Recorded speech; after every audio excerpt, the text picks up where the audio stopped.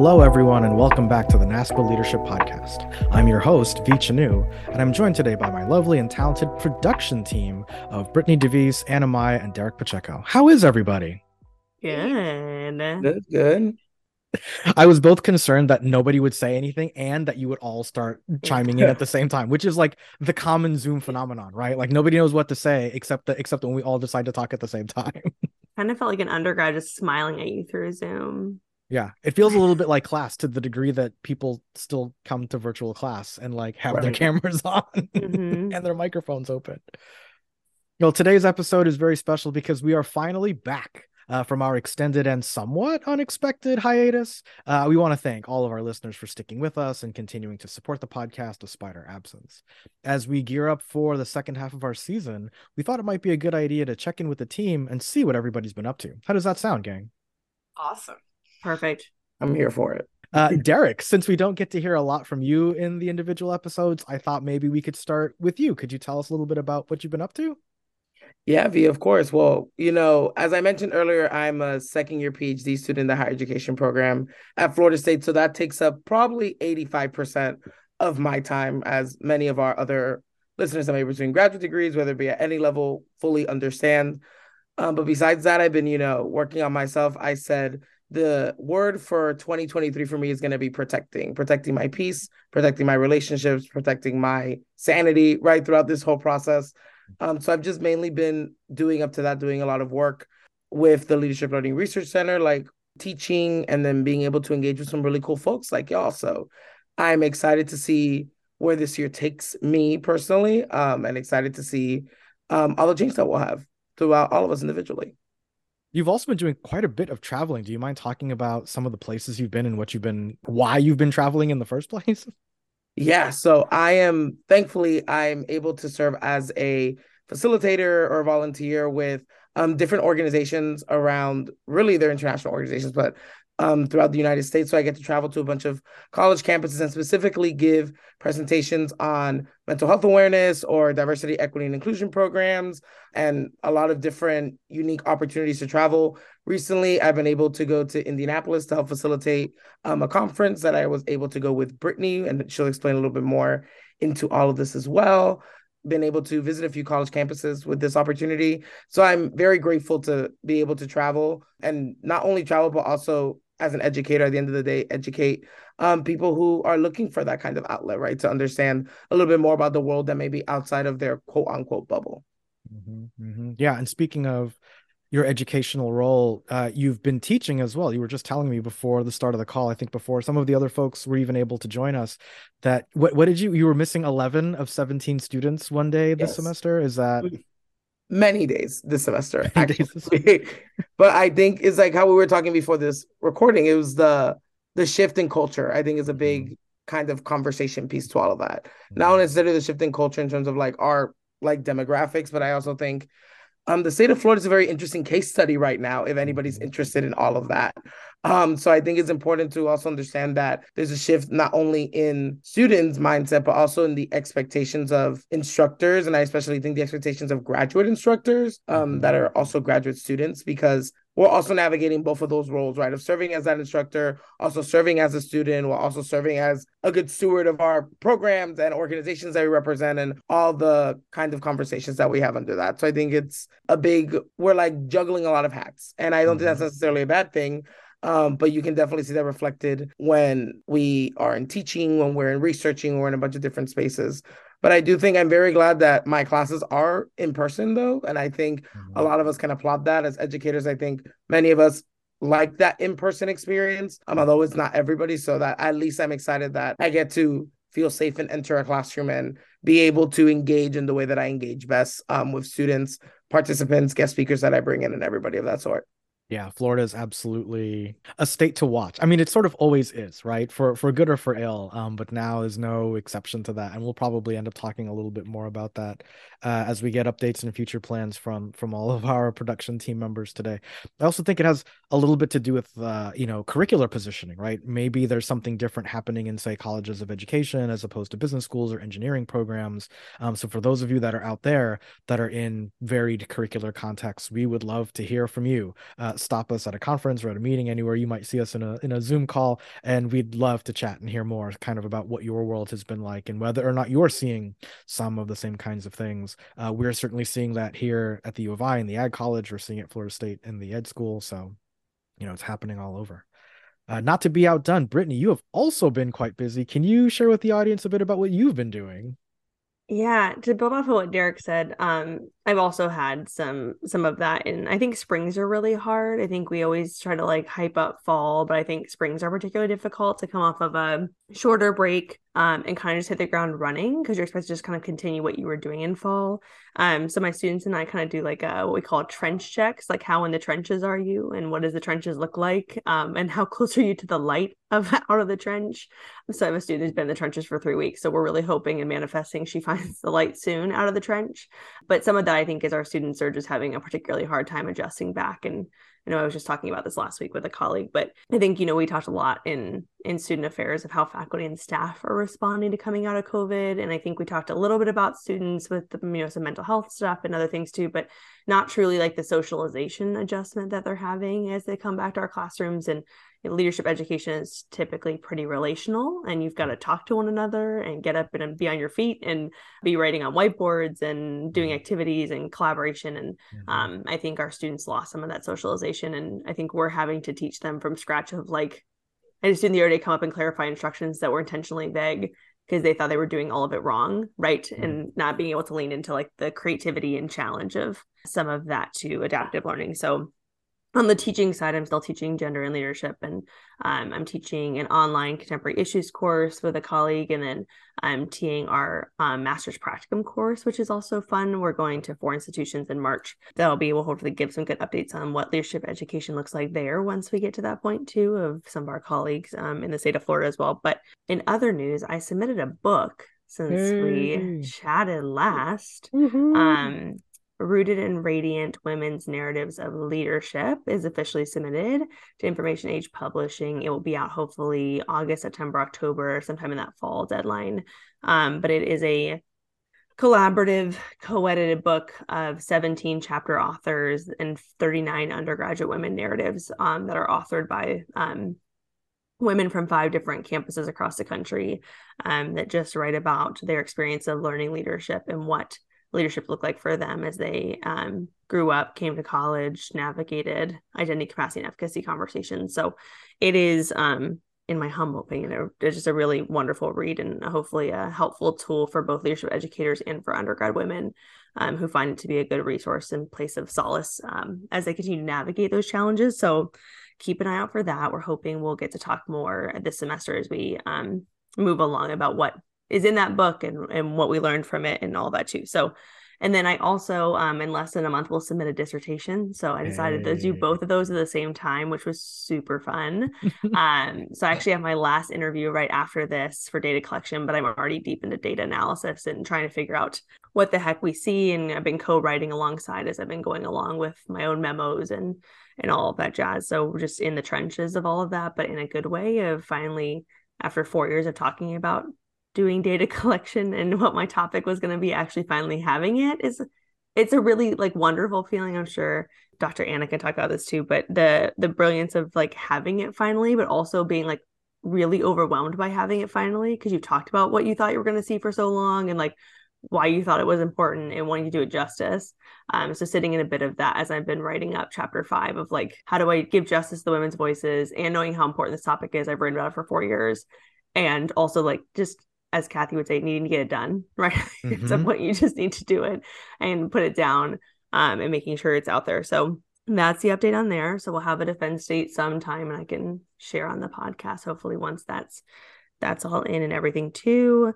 I talked about teaching. I'm also still writing, which has got to slow down, but we're finishing up some writing projects. Luckily, I'm on a bit of a hiatus where people are editing things until really dissertation's done. But you and I are writing a piece that we could talk a little bit about more later for kind of where some pedagogical stuff in leadership education is headed. And we're doing some pieces on CRL that we could talk about more. And then just submitted a collaborative piece with Dr. Julie Owen and some group that we did with focus group with on where we think the lid model is heading, that I learned a ton from my colleagues on how we're using it, what's still applicable, especially how undergrads are feeling about lid across the country, and where we're kind of seeing in our classrooms that conversation head. So some of that's coming up. And then we just submitted a white paper to NASPA too about some of our gender course and a case study we did there too. So hoping to see some good stuff come to fruition that are long projects in the making. And it's similar to Derrick, I'm trying to do some traveling between all of this too. So since we talked last, I went to Montreal, which was a great visit, and some other places too, but really trying to lean into the celebration of a spring, because I usually dread a spring semester. So trying to celebrate finishing up and graduating and defending and everything in between that happens in a very short spring semester before you graduate college after 10 years. A real quick wrap with multiple degrees. Yeah, a real quick landing of the plane. That's right. I wanted to go back and ask you a couple of things about Tell me some of the things that you were just talking about. So I think a little bit about, you were talking about the ambiguity we sometimes build into leadership educational experiences, right? And that's supposed to be developmental, it's supposed to be projective, it's ambiguous by design, right? We do that on purpose. And yet when it lands on a group of students who are not prepared for it, or what I suspect is happening is there's a type of ambiguity burnout that people are experiencing, because when we are managing these really unclear and unforeseeable consequences and expectations in our normal everyday lives, when we show up as students to a classroom, to only face more of that is re-traumatizing in a way, right? Like, I don't know the rules in my regular life, and then I come to school and I don't know the rules here either. I just feel like I never know what the rules are. So I'm curious, like, do you have thoughts on that? Like, do you think that is something that's happening to students, maybe even to us in the world in general? Like, can dissonances pedagogy have a downside? And is that downside, ambiguity burnout? Yeah, I understand students' hesitation, right? This group that I'm teaching is primarily sophomores and juniors. So they would have been late high school, mid high school, when COVID hit. And I think, if we learned nothing else from COVID, it was on adaptive leadership, right? Like every day was a different answer. It was a different solution. It was something else we had to be doing. And if we weren't doing it correctly, right, what were the repercussions of not doing it correctly? Well, you're spreading a virus, you could be harming other people, right? There was a lot on the line. And I think for young people, that was a lot to carry, right? Like usually you're, well established in your career by the time you're holding that much responsibility in your hands, your individual hands. I think in COVID as a case study, right, was this idea of like everyone was just as responsible most of the time for the wellness of others and themselves and health and safety, and some big conversations. It no longer was like, is your student orgs event going to go well? It was this kind of big piece too. And I think some of that has translated now. So I think when students often don't love the ambiguity of instructions, or I just did the Zoom activity 2 weeks ago, which for folks who aren't familiar, it's a book from the 1990s. Dr. Jenny Batchelder introduced it to LRC as a really good teaching tool, but it's a puzzle that has 40 pieces, and it's this idea, it zooms out from the world, like a little tiny, it looks like a moon, but it's the earth, and it zooms all the way into like the top of a chicken, but it goes like into a cruise ship, that goes into a magazine, that goes in, and the students have to get these puzzle pieces, and they only have, my class is smaller, so they have 2 or 3 pieces each, and they don't make sense together. So they have to collaborate with each other and asking yes, no questions. They can't look at each other's. So they don't have the full picture. They don't have all the information they need. They have to find it from other people. And for that, I think it's really hard for them to rely on other people, because for a long time they couldn't do that, right? As they were learning leadership as younger people. So I think when they struggle with that, it's really good debriefing at the end of it, and the kind of the metacognition of understanding like what just happened and what do we take from it. But I think it is they grew up in a space of learning leadership where they couldn't necessarily always rely on other people, and trying to figure out like how they do it on their own. So they got really individualistic, and now trying to bring them back to collectivist can be a really fun challenge. But I think usually it's not because they don't care to, or I think what used to be that they really wanted to get it right, because they had spent so long in college trying to make sure they were always getting things right, getting all A's, being in every org they can, having successful whatever, being an Eagle Scout or whatever it was, that they had to get everything right. So I think it's less of that. I think now it's more of learning to trust these people that you don't know that well, or to be successful is a hard, like relying on other people is really hard. So I think that's where I'm seeing some of that growth coming, at least in my space. Yeah, I think that last comment you were just making about trust as a precursor to learning or just like functioning in the real world. In my head, I have this idea now of this teaching at the speed of trust, right? And how we cannot actually take people to a place that they're not willing to go, not because they're not ready, but because the relationship between us and them as learners and us as instructors isn't primed to manage the load that teaching and learning is, right? And to recognize it as, an intellectual load, an emotional load, in some cases a physical load. And if you haven't built the infrastructure, you can't carry it. You can't do the work, right? If work equals force times distance, we can't go any distance if we're not trusting that everybody's going to carry the load. Yeah. And now you have that on a podcast, so people know it's your idea. Yeah, steal this idea, or don't. Just contact me. We'll do this together. Yeah, that's right. There's a recording, a time-stamped recording of when Dr. V said that was something he was going to write. Yeah, so now you're accountable. Well, I never said I wanted to write. I just said it should be. Sure. Sure. And last but by no means least, we have Dr. Anna Maia. How has life been treating you, Anna? Yeah, it's been great. It's been a different sort of part of this journey now that the PhD is complete. I graduated in December, so it's been really exciting. I'm really leaning into my role. So I work full-time at University of Tampa and a student affairs role. So we are going through our accreditation process right now as a university. And that's been something I started getting really involved in. So a lot of detail, a lot of collaboration with different departments within student affairs to make sure that we're submitting the correct information, and also a lot of assessment data. So part of my role is chairing our strategic planning and assessment team for our division. So that's been a really cool way of tying in my assessment knowledge. And also I just love working with other people. So it's been a great opportunity to evolve that further. We actually did a strategic goals, focus areas, mission, vision, revisioning for our student affairs division. And that took a lot of work and a lot of time. So I would say the beginning of the spring semester has been really focused internally in what we're doing, but really I'm looking forward, what should we really be focusing on as student affairs practitioners. And a lot of that is well-being oriented for our students right now. And I think that's such a huge part of leadership education too, is attending to, the holistic development of our students, but how are they learning to be individually resilient, but also collectively resilient. So some of these areas of well-being tying back into leadership ed has been really an interesting lens for me this semester as I think about our work. And then I had an article come out in November, which is really exciting, for the Journal of Leadership Studies. It's called Unmodeling the Way. So really reflecting on the complexities of leadership educator identity and how we facilitate culturally relevant content.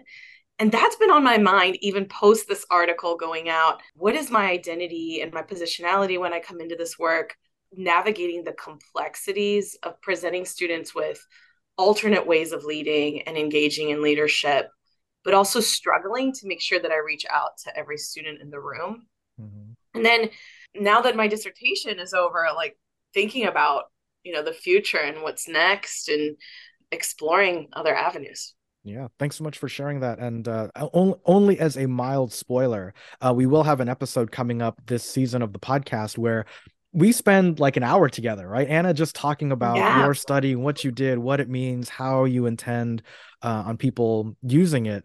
So you will have your own little area carved out where you get to talk directly to our audience about what you've been working on. And hopefully as you are, maybe traveling this spring and even into the summer and next fall, as people run into you, they can talk to you more about what you've been doing, how they can use it in their own shops and areas, and how you might actually be able to partner with some folks on some of the things that either they're working on and you're working on to expand everybody's reach and impact.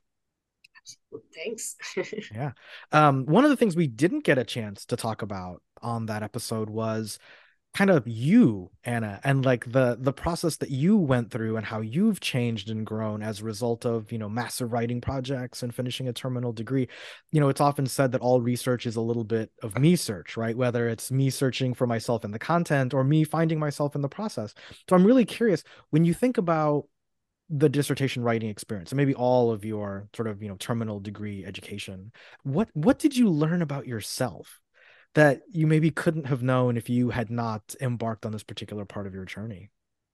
I know that's sort of a it's a tough question, and I didn't Meta. prepare you for it either, which is good because you can be honest in the moment. But yeah, really leading into the metacognition today. I know, right? Yeah. Really getting there.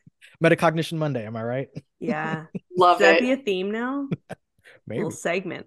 Yeah. I guess that just the endurance piece of all of this work and being able to still have that level of commitment even outside of working full time for me was just very interesting, and still somehow finding time to make friends, to connect with others and build relationships outside of work and school, which has been really interesting.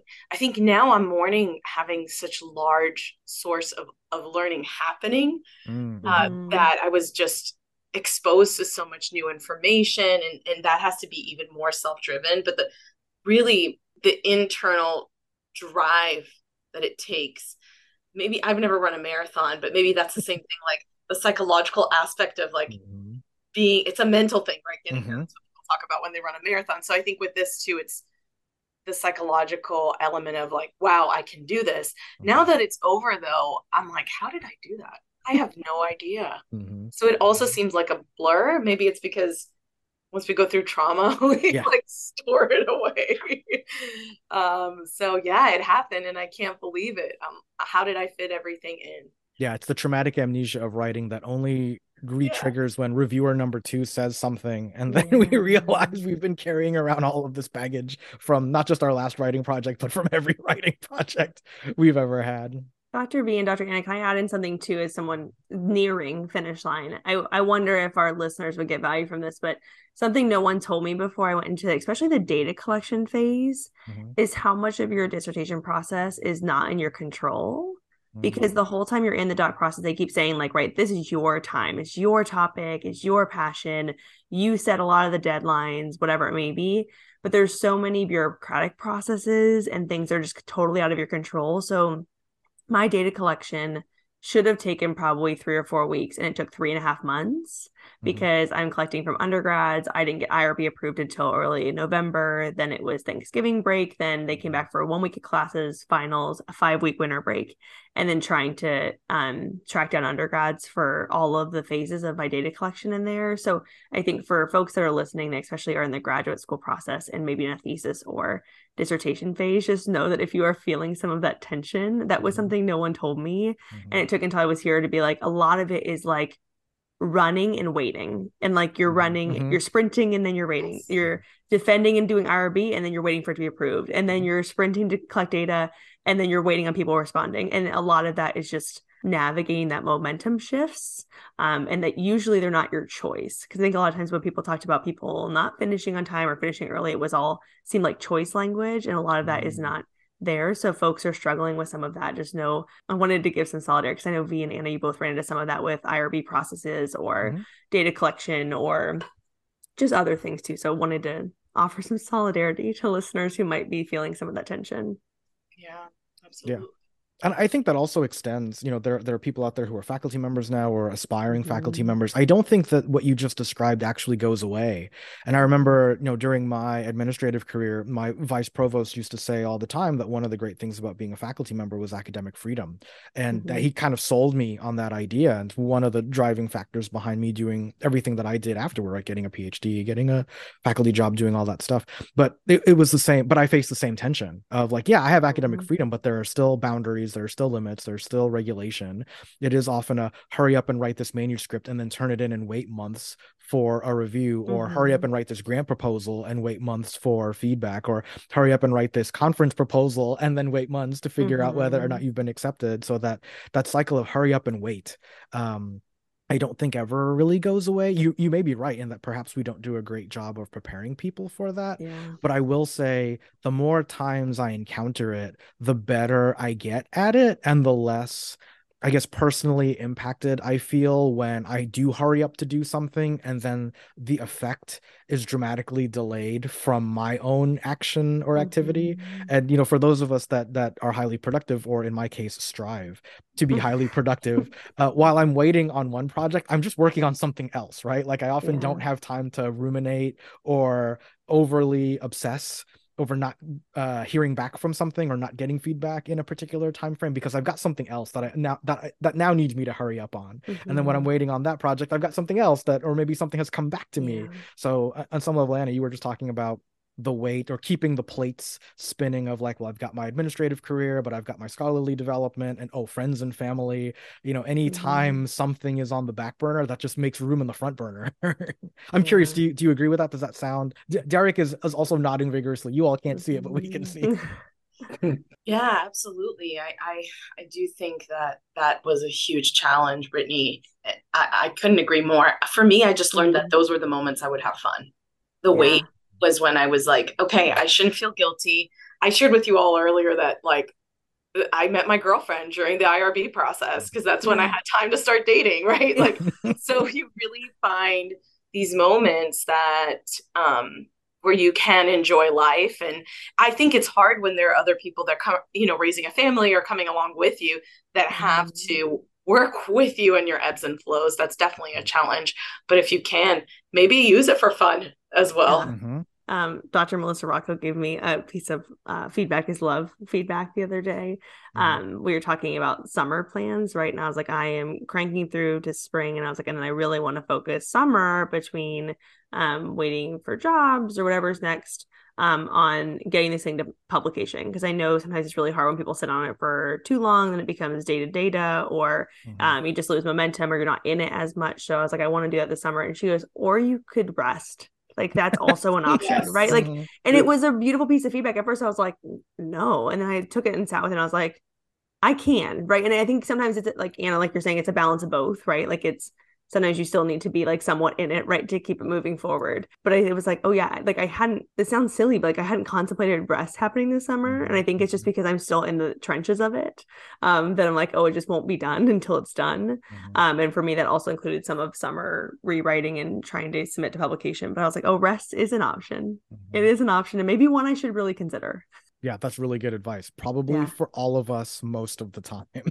Whenever any of us are thinking, what should I be working on right now? Oh, rest. That could be a good thing too. Yeah. Let me check that on my list. I'm just kidding. Yeah, let's all add rest our agenda for at least today and this week. That's right. Task 1, rest. Task 2, rest. Task 3, rest. That would be great. Dr. V, we haven't even heard your updates. We got in the trenches of the metacognition of rest and the trauma of dissertations. And what the heck is up with you? Oh, that's, in the spirit of fairness, I should share a little bit about me. In the past few months, I've been working with Dr. Kathy Guthrie at Florida State University on our 3rd social justice leadership education book. Had no idea we would get to 3, but here we are. I don't think you're ending at 3. That's just my working theory. But I secretly am like, does the trilogy end here, or do we just start another? Is this like a Marvel thing? Like, do we start a new phase? I don't know what happens next, but I'm trying to take this. You're running out of titles though, so. Speaking of titles, we are calling the 3rd book Committing to Action, which I feel like fits really nicely with changing the narrative from 2018 and 2021, shifting the mindset. I've also been working on a few new directions for student leadership articles. I've got one that I'm working on with Dr. Maritza Torres on applying critical perspectives to models of leadership identity development, both LID and the IMMDI and a few others. And Brittany, you and I are working on our Applying the Culturally Relevant Leadership Learning Model article, in specific looking at classroom experiences and some of the courses that I teach and some of the out of the classroom co-curricular programming experiences that you've had using the model as well. So as we were just talking about some of the challenges that we're facing in the classroom, students not coming to class, and when they are there, not really knowing how to use that time and space effectively. I want to be sensitive to the fact that our student affairs colleagues are facing the same kinds of things in their programming, right? Fewer students coming to programs, not really knowing how to engage well, or even feeling like they can take on those challenges, maybe not having the kind of trust to build the vulnerability it takes for authentic learning. Brittany, what you and I are doing are maybe helping people find some inroads back to that in-person programming, back to those in-classroom experiences, building relationships with students. And, like everything else we put out into the world, there's no guarantee that we are going to have the solution. But I do think the more stories that we all share from across the field, the closer we get to solutions, right? And that there might not be a singular answer to every problem that we face, but knowing how different people adapt and adjust and overcome builds that resilience, right? That same kind of resilience we will hope students take with them into their leadership practices, we can take into our teaching and learning practices as well. I have a follow-up question. Oh, it's only fair. I had follow-up questions for everybody else. You don't get away from follow-up questions. Okay. So I'm thinking about changing the narrative that is now almost 5 years old. Yeah, that's wild. It's old enough to go to first grade almost. Yeah. Oh my gosh, it is. It's starting school. That's right. But thinking about, books are written typically 1.5 years, 2 years before they really hit people's hands. So these are the publication dates. So even that is 2016, 2017 when you all started that, and same with shifting the mindset really kicked off pre-COVID, right? I know it was published during COVID because of timelines and things too, but as you think about, for folks who are unfamiliar, changing the narrative and the mindset typically start with some specific population conversation at the beginning, and it's a kind of putting it to practice in the second half. As you think about you and Dr. Guthrie envisioning that second half, the putting it to practice after COVID, what topics could we look forward to and what that might look different than the first 2 books? Yeah, I think that, we're looking at a few different environmental types. So one of the things, for example, we haven't really done a great job with in our past 2 books was the community engagement piece. And so we're definitely trying to bring more of the community engagement aspect of the outreach, the service kinds of things that aren't traditional, 4-credit classes or programmatic events that happen on a college campus in a student union or in a fraternity or sorority house. We really want to diversify the environments where people are working, or at least acknowledgement of the places where people are working. And I would say the other big thing I'm trying to orient toward, especially as we're talking about committing to action, is measurable outcomes. All of us are living and working in this environment, even those of us that are, say, outside of student affairs or higher education, where accountability is taken on brand new meaning, right? And so when we say we're going to be using people's time, using people's energy, using institutions' financial or physical resources, what are we gaining from those investments? And that is a little bit of a pro-capitalistic way of approaching things, and yet we live in a capitalistic world, right? And so we're trying to balance the yes, we should be doing it for more than just capitalistic purposes, and we live in a world where this is how things are measured. So trying to figure out, of the people who are doing research, what is the best of the research that we can draw from, of people who are doing things like evaluation and assessment, what is that evaluation and assessment data telling us, and how can we inspire people to measure their own impact more effectively or more robustly, so that when anybody gets pointed at and says, prove to me that what you do works, that what you do matters, that we should keep supporting it or funding it, they have data and evidence to suggest that what they're doing is appropriate, and not just, here's what I'm doing and why it works, but also to give them the leverage to say, and here's why I need more, right? Here's why I need more people. Here's why I need more money. Here's why I need more space. Because at a time when all of higher ed is under scrutiny, we want our leadership educators to be some of the best protected people, because we've already seen the costs of what running higher ed looks like without leadership programming, without leadership training, without leadership education, without leadership development. And that's a future I don't think any of us can risk. But thanks, I appreciate the opportunity to share some of that. Well, I think as we were just talking about like student socialization and just the ways of being kind of post-pandemic, I think it'll be interesting to see what emerges and what folks are saying around that, again, the putting it to practice, the contextual piece that is so interesting. I think even when you go to a NASPA, ACPA, LEI, any of those conferences we go to, that is, I feel like, what's really at the forefront of people's practical scholarship, is talking about how do we keep moving forward, and building off of even some of Dr. Guthrie and Dr. Priest's complexity book, right? Of like, how do we move forward given our new context, our new ways of being. Absolutely. So with that being said, let's take a short break, and we'll be right back with more from the NASPA Leadership Podcast production team.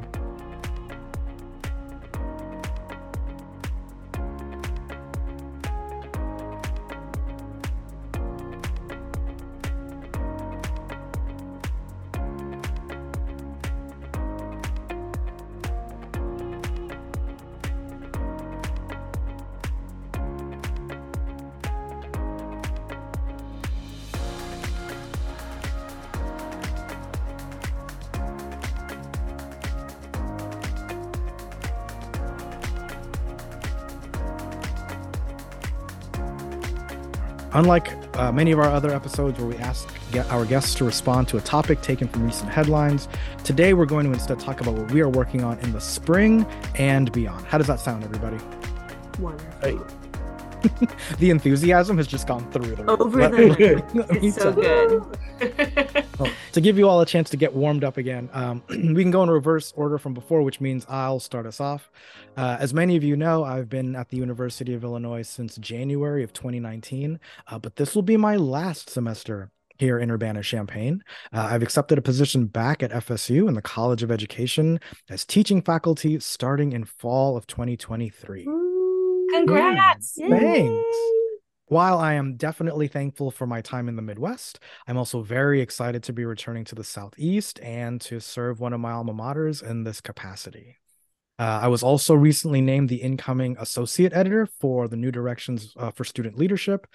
And speaking of traveling, I will be visiting the University of Tampa in about a week and a day from the time we're recording this episode.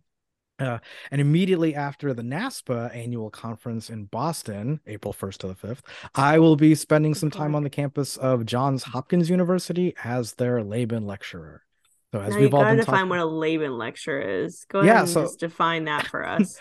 Sure. So this is an annual lecture series that is sponsored by Gary Laban, who's the donor that makes this event possible. And if I'm remembering the history correctly, they had taken a pause for pandemic-related purposes and lots of other kinds of things that were happening on their campus.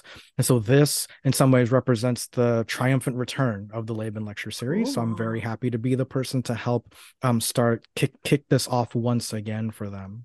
So yeah, it should be great. I think I'm going to get to spend some time with their faculty, with their staff, with some of their graduate students in the engineering program. And I'm just really looking forward to a couple of days being on a campus I've never been to before, spending time with people that I wouldn't normally have access to. And, as somebody who has a PhD in higher education, I'm always curious to see, so how is the campus laid out? How do people interact with one another? What's your bookstore like? What's your bookstore like? Yeah, trying to see as much as I possibly can on that trip while I'm there. So yeah, we've all been talking about traveling for work and for school, for job search purposes and other kinds of things. And I am not immune to that. I'll be doing a fair amount of traveling this semester as well. Yeah. Anna, you updated our audience right before me, which makes you the next to go. Can you tell us a little bit about your plans for the future? Sure. Well, I'm super excited you're coming to campus, V. I think really sharing the knowledge on culturally relevant leadership learning and how social education and leadership education are intertwined or can be intertwined in our work. And I'm really looking forward to having you present that to our staff. So V's doing a workshop with our student affairs staff because leadership educators are everywhere across campus, right? So we apply this work in many different ways, and this will be more of a co-curricular staff that will attend the workshop and then to students. So for me, really, the future has been interesting. I am taking that pause to rest and enjoy my new role as director here, integrating what we call our Spartan Ready competencies, so career readiness competencies, and how those are intertwined to student leadership development, and then revisioning what that can look like for our students here on campus. I'm also in my sixth year. I started my 6th year here at University of Tampa.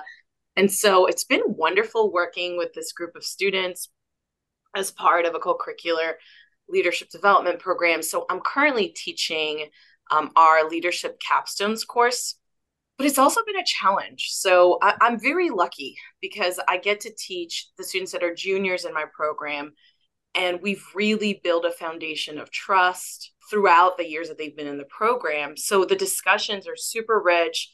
They really dive in, and I know students are on different levels of the political spectrum. They have very different values and beliefs. And we enter into really difficult dialogue. And my approach as an educator is not necessarily to change any student's mind, but just provide them with a way that just society has influenced how students develop as leaders or leadership theories, right? So really as an educator, starting from that foundational point is so important. And that's why it is a foundational element of this course and of the text. And also just, to me, it's a nonpartisan issue. So it's so interesting that we're in this space. And while I would love to hear from Derrick and Brittany on this topic, they actually aren't protected enough to share their perspectives, so I won't put you in that position. However, Brittany, I do want to hear a little bit about what you're looking forward to in the future. Yeah, I think there's lots in the next semester of defending a dissertation and hopefully becoming an old doctor this upcoming semester, which is exciting. So being able to do some of that and that good work. Thinking the book will be coming out not in spring, but hopefully early fall, but we'll hopefully get some good page proofs and be able to start sharing about it. We've already had some undergrads proofread the chapters and gotten amazing feedback, and then some of our endorsements from Dr. Susan Comabez and Dr. Natasha Turman. We got some good feedback from them too of just where they think some of this will come out in prevalence and audience and all that good stuff too. So some of that, we've mentioned some of the NDSL work we have coming out that I think is, I was having this conversation last week with a colleague from another institution, but I think really, in COVID, I think we got to do a lot of like the philosophical dreaming in our field, right? What is the meta of leadership education? Why do we do it? What are the big questions of our field? Mm-hmm. And what I'm really excited to see shifting is I think we're getting back to a lot of the like practical scholarship, right? Mm-hmm. So how do you and I write about co-curricular and curricular leadership, not from a sense of scholarship and philosophical frameworks, but really from like you and I give tangible examples in there of like, here's what happened, here's how we used it, here's pushback we got, right? Here's where we ran into tensions with like it not landing the way we wanted. We get to really write about that and the lived experience in the classroom. So that's what I'm excited to see. And I think New Directions for Student Leadership and some of the forthcoming issues is really doing some of that good practical scholarship of how we sit those tensions. So really wondering kind of where that's headed with our field. I think even my question about committing to action was from that place, right? Of like, what can we take away from things, like as someone who's in that practitioner place too. So we also, I will be at NASPA. One of my presentations is on, we have a time study that we've been doing of 90 vice president for student affairs, associate and assistant vice president for student affairs, and directors. And we tracked their time over 7 days to say how we use our time and do work-life balance conversations. How do we manage priorities?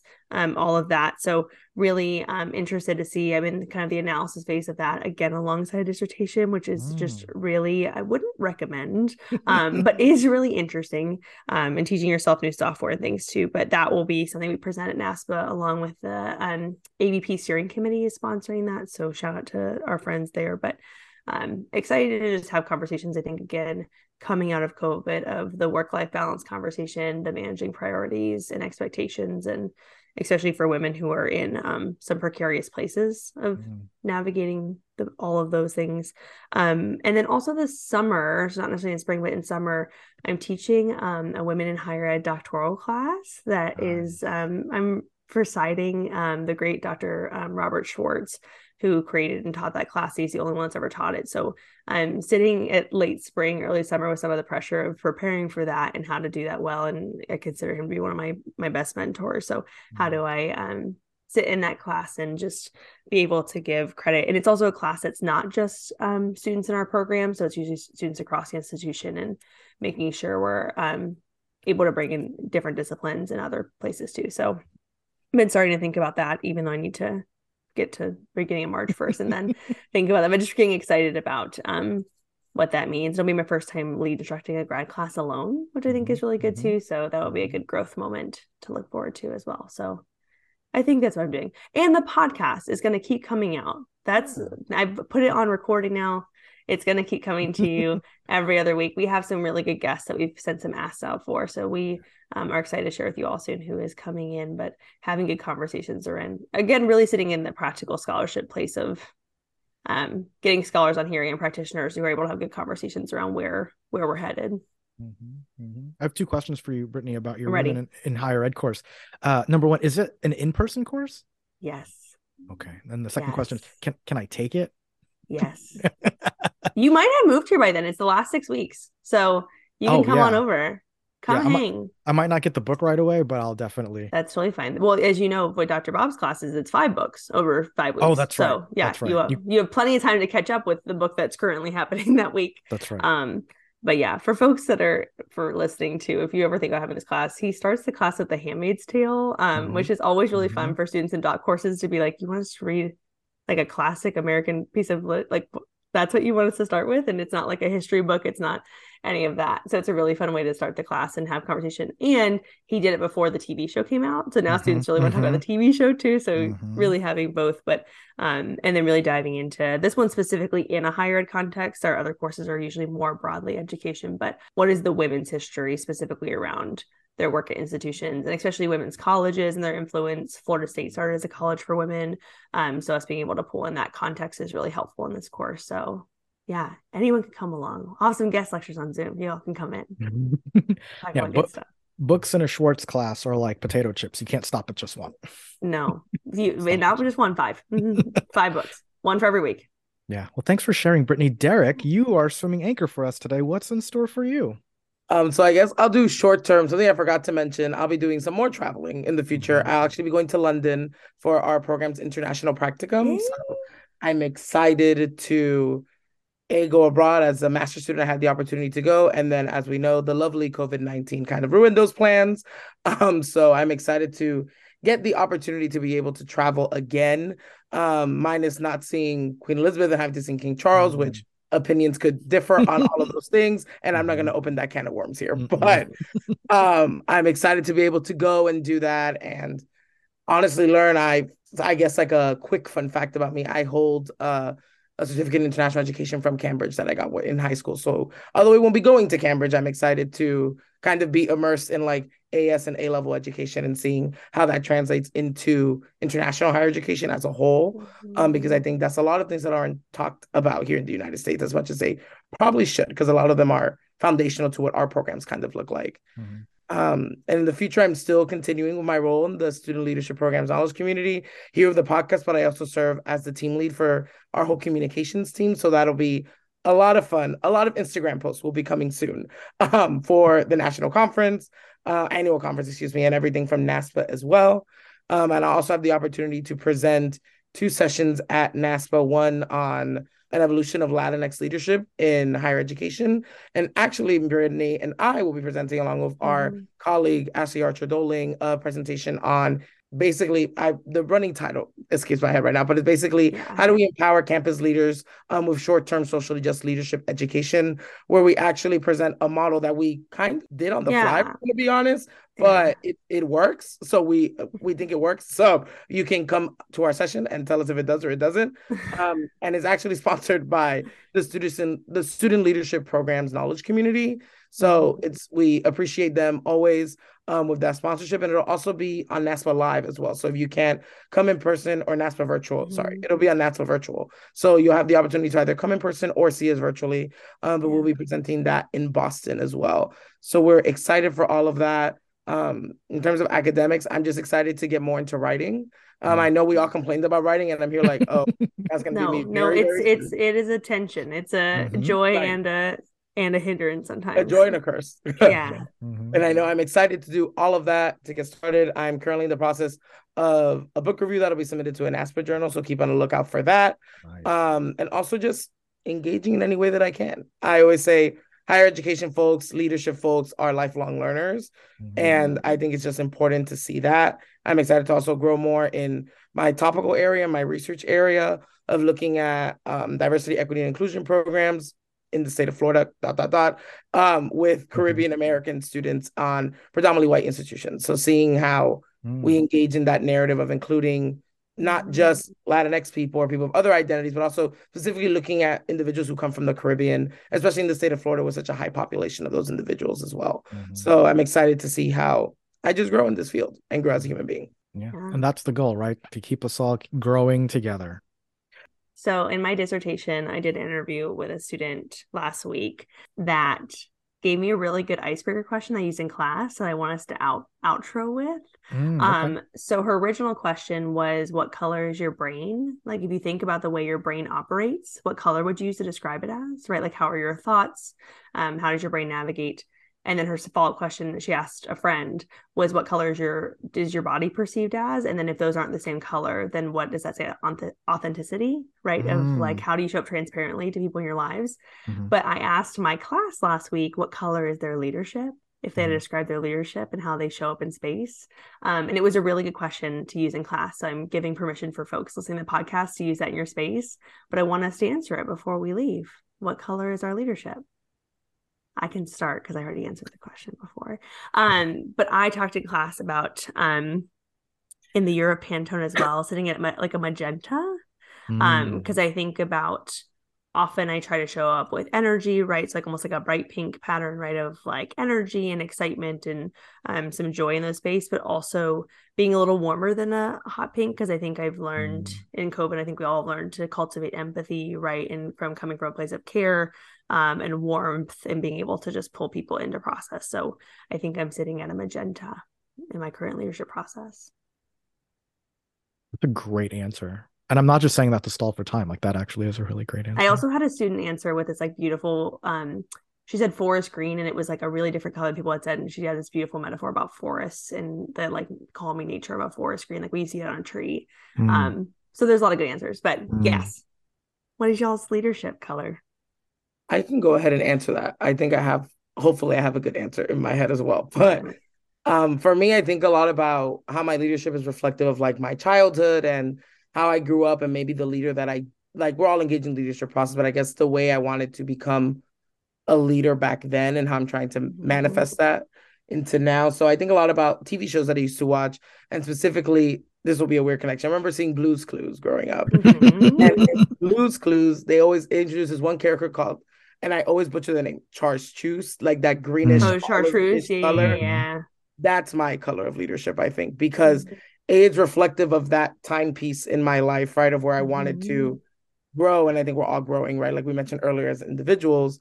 But I think it was that character showed like a fun, bubbly, welcoming, inclusive nature, right, even just in like a 20-minute, TV episode for like kids, right? But I think because of that, that's the color of my leadership, because I want to be able to exude that in a way that I think a lot of us don't. And I don't think us on the call, but I think a lot of people don't know how to have fun in their jobs. And I think your jobs are tiring, and we go back to the whole capitalism conversation, right? But I think it's important to know that sometimes our jobs are fun, right? And we need to find that sometimes, because that's what helps us rest and helps us gain that critical perspective on a lot of different things that we may need. Hopefully that was a fun and a good. I love it. Yeah. Anna, do you need more time? I'm having a hard time. Yeah, I'm having a hard time with this question, just because I think it's so unique to every individual. And then like picking one color, to me, it's, so many. It's like a kaleidoscope. Or then I'm thinking, should I have gone with brown? That's all of them mixed together or something, or black. But then that seems like just because we all approach this so differently, and we engage in leadership so differently. And it is so complex. So I don't even know if I could pick an absence of color. So would that be black? I don't know. But then that seems so dark and negative. Yeah. And I'm such a I come to this work with a positive lens. So it didn't give you really an answer, I guess. That's okay. For some reason, Anna, I interpreted your answer as off black. Yeah. Like it's all the colors. Yeah.